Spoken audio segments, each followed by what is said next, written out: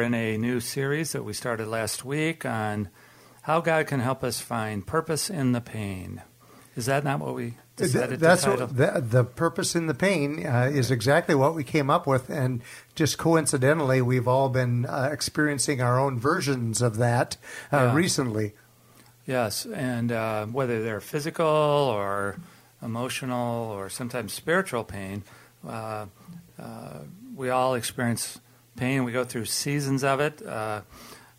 We go through seasons where we're not in that much distress or difficulty. But I guess one of the central ideas of this series is that God does not waste pain. God uses pain to draw us closer to Him and to draw us more dependent on Him and to teach us, I think, various life lessons about what's really important in life. And yet, isn't it true, Mark, how often we're not seeing what that purpose is the time?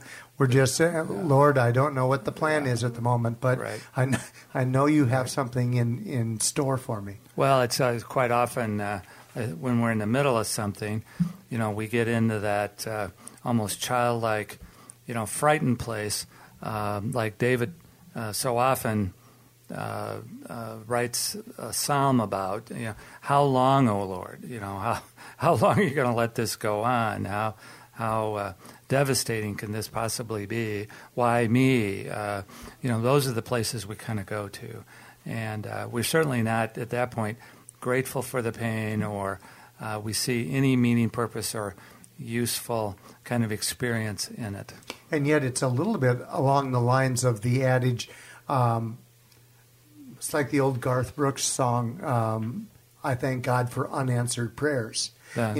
Sometimes when we're going through something and in our mind we think that we're longing for something and God deems for us that wouldn't be appropriate, and then down the road you went, wow, am I glad that didn't come true? True. So sometimes the lessons that God has in store for us as we're going through these various forms of pain are usually pretty enlightening when we get to that point. Yeah, well, that's what we're going to talk about in terms of, this is not going to be a long series, but I do want it to be an encouragement to people. I think, we need sometimes a community around us reminding us that in all circumstances God is at work.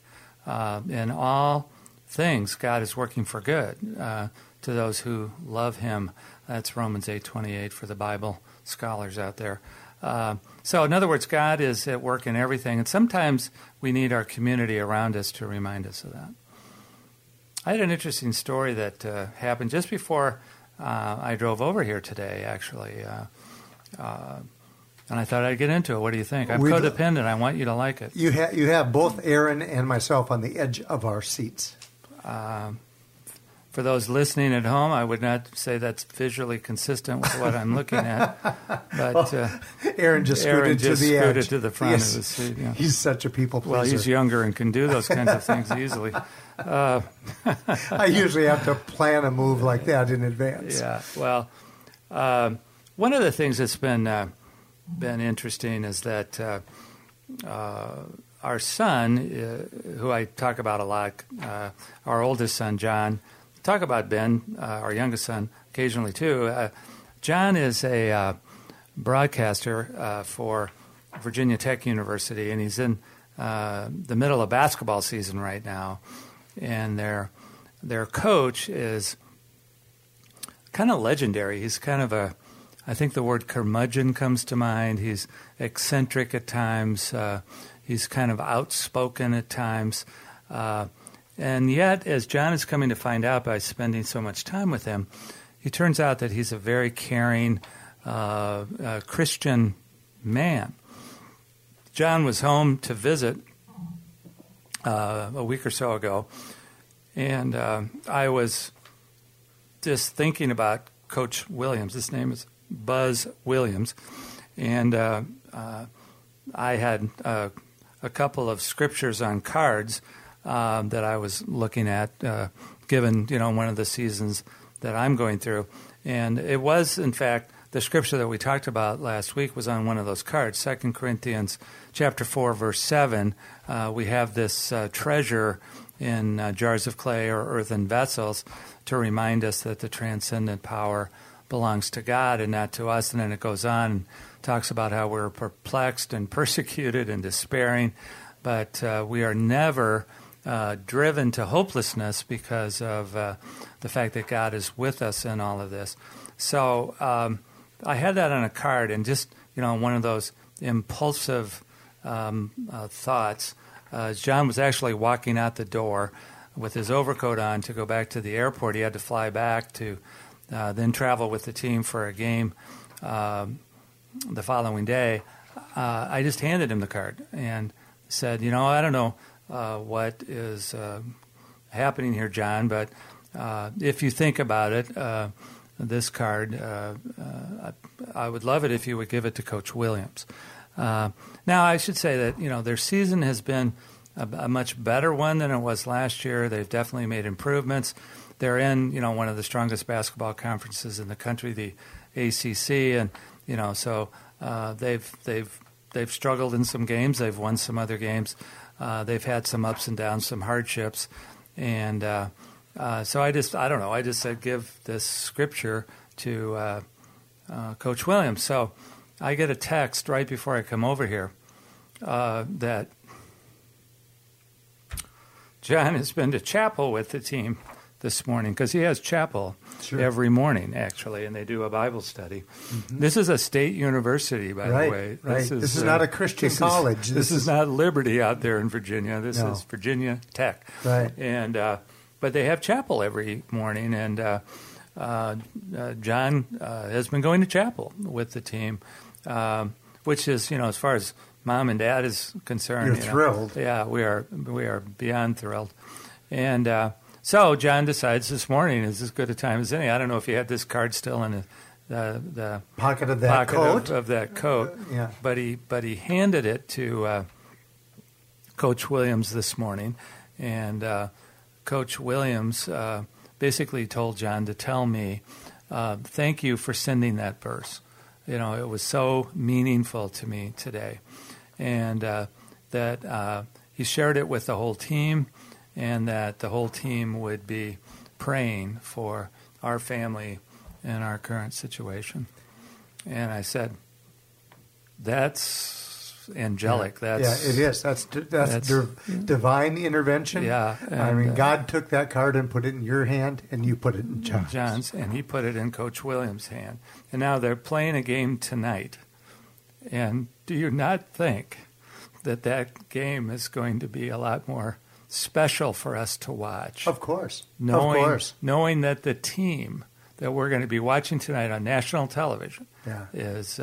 and yet the general public will have no idea of what has transpired back, That's right. In chapel, behind the scenes. And yet you know that God put in your hands that note card, and across the miles, across the hand-to-hand handoffs, I would not be surprised to see the team play tonight with a very special resolve. Well, they also happen to be playing at Boston College that is winless in the ACC this year. God works in mysterious ways, Mark.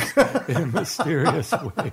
So, you'd like to think that it's because of scriptural intervention tonight. They're playing Kentucky, and they're going to win by 20. Exactly. So anyway. It's a wonderful story. It's just a kind of a segue to say that, whatever our family's going through, whatever the team is going through, whatever Coach Williams is going through, whatever a whole chain of people is going through, God is able to reach down and find some meaning in that pain, and some encouragement in that pain.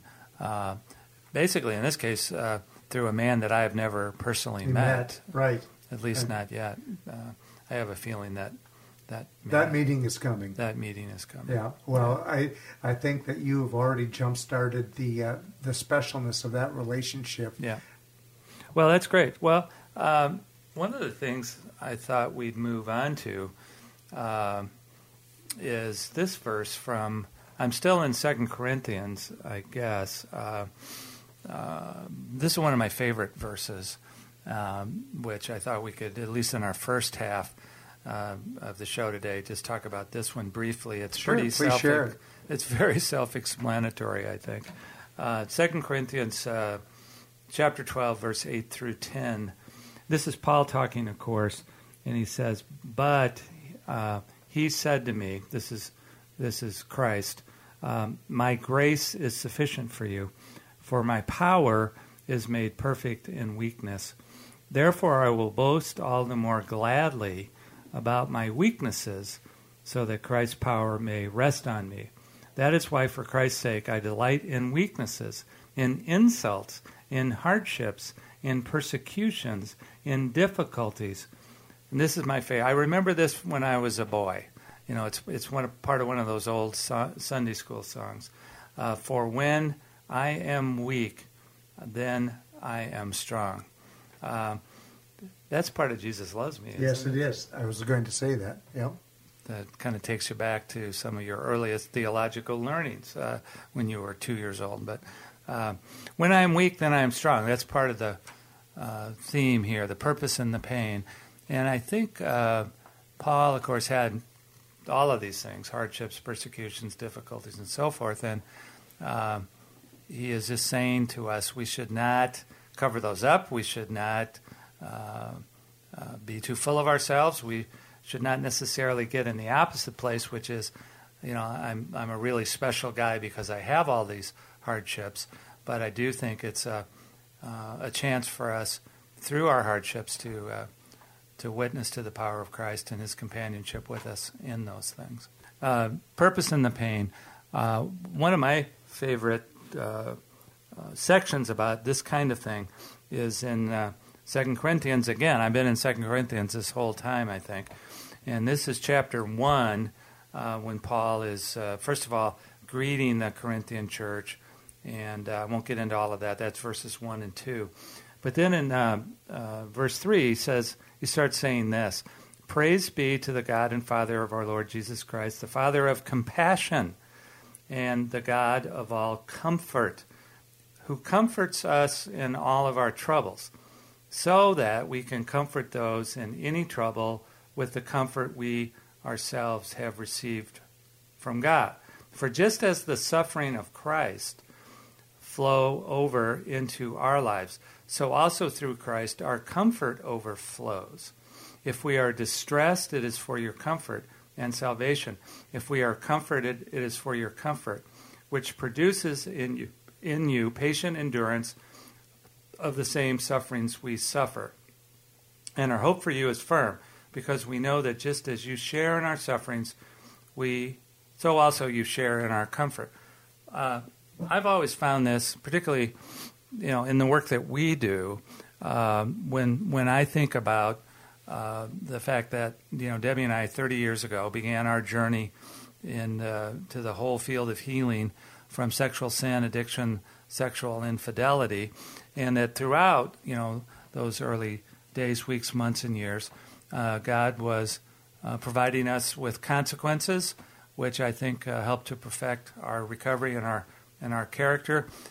He was also comforting us in so many ways. We've talked about many examples over the course of these shows.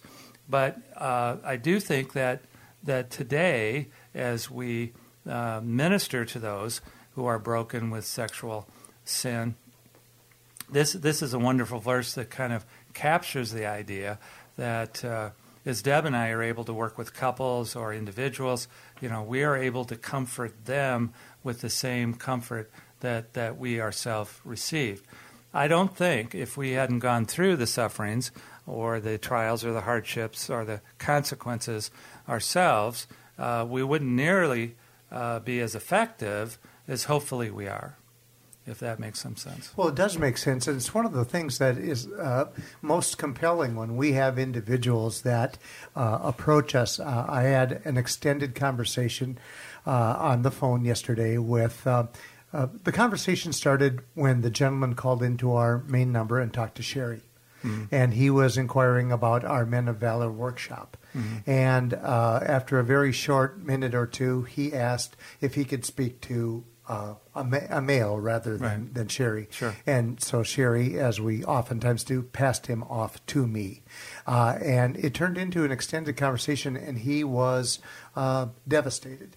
and he was trying to decide whether coming for the 3-day intensive workshop would be the right thing because he had so much shame and so much guilt, and I just told him that, number one, that we would be praying for him. But number two, the men that come here are more similar to him than he's thinking. He thinks that that no one else is, quite like he is. And I said that's pretty common.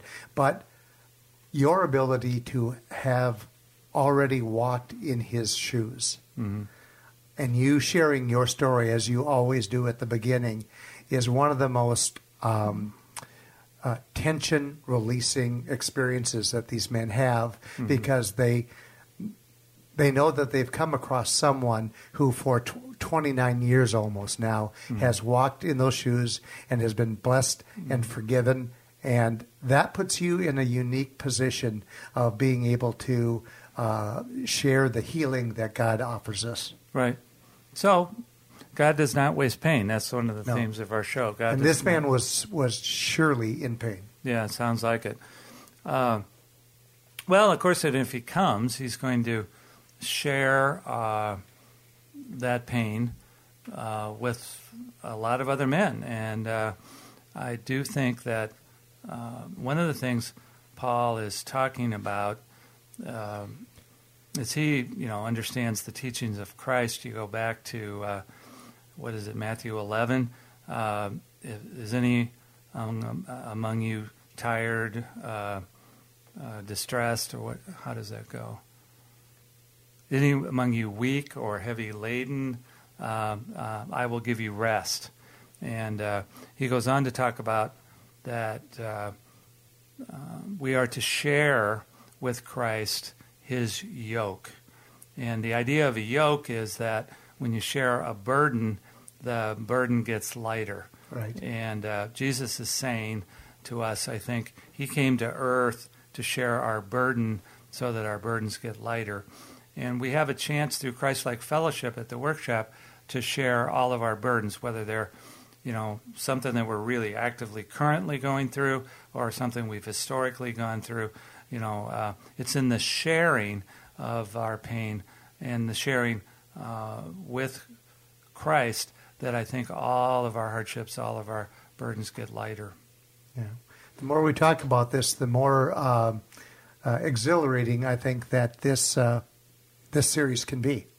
Well, we're having a lot of reflection about it, and some of it is important for all of us, even that are going through some hard times at the moment. And so we are comforted by others, too, that I know have been praying for us and that kind of thing. Well, the phone has been ringing off the hook with people checking in on you and checking in on us, and we thank those friends for their love and care there.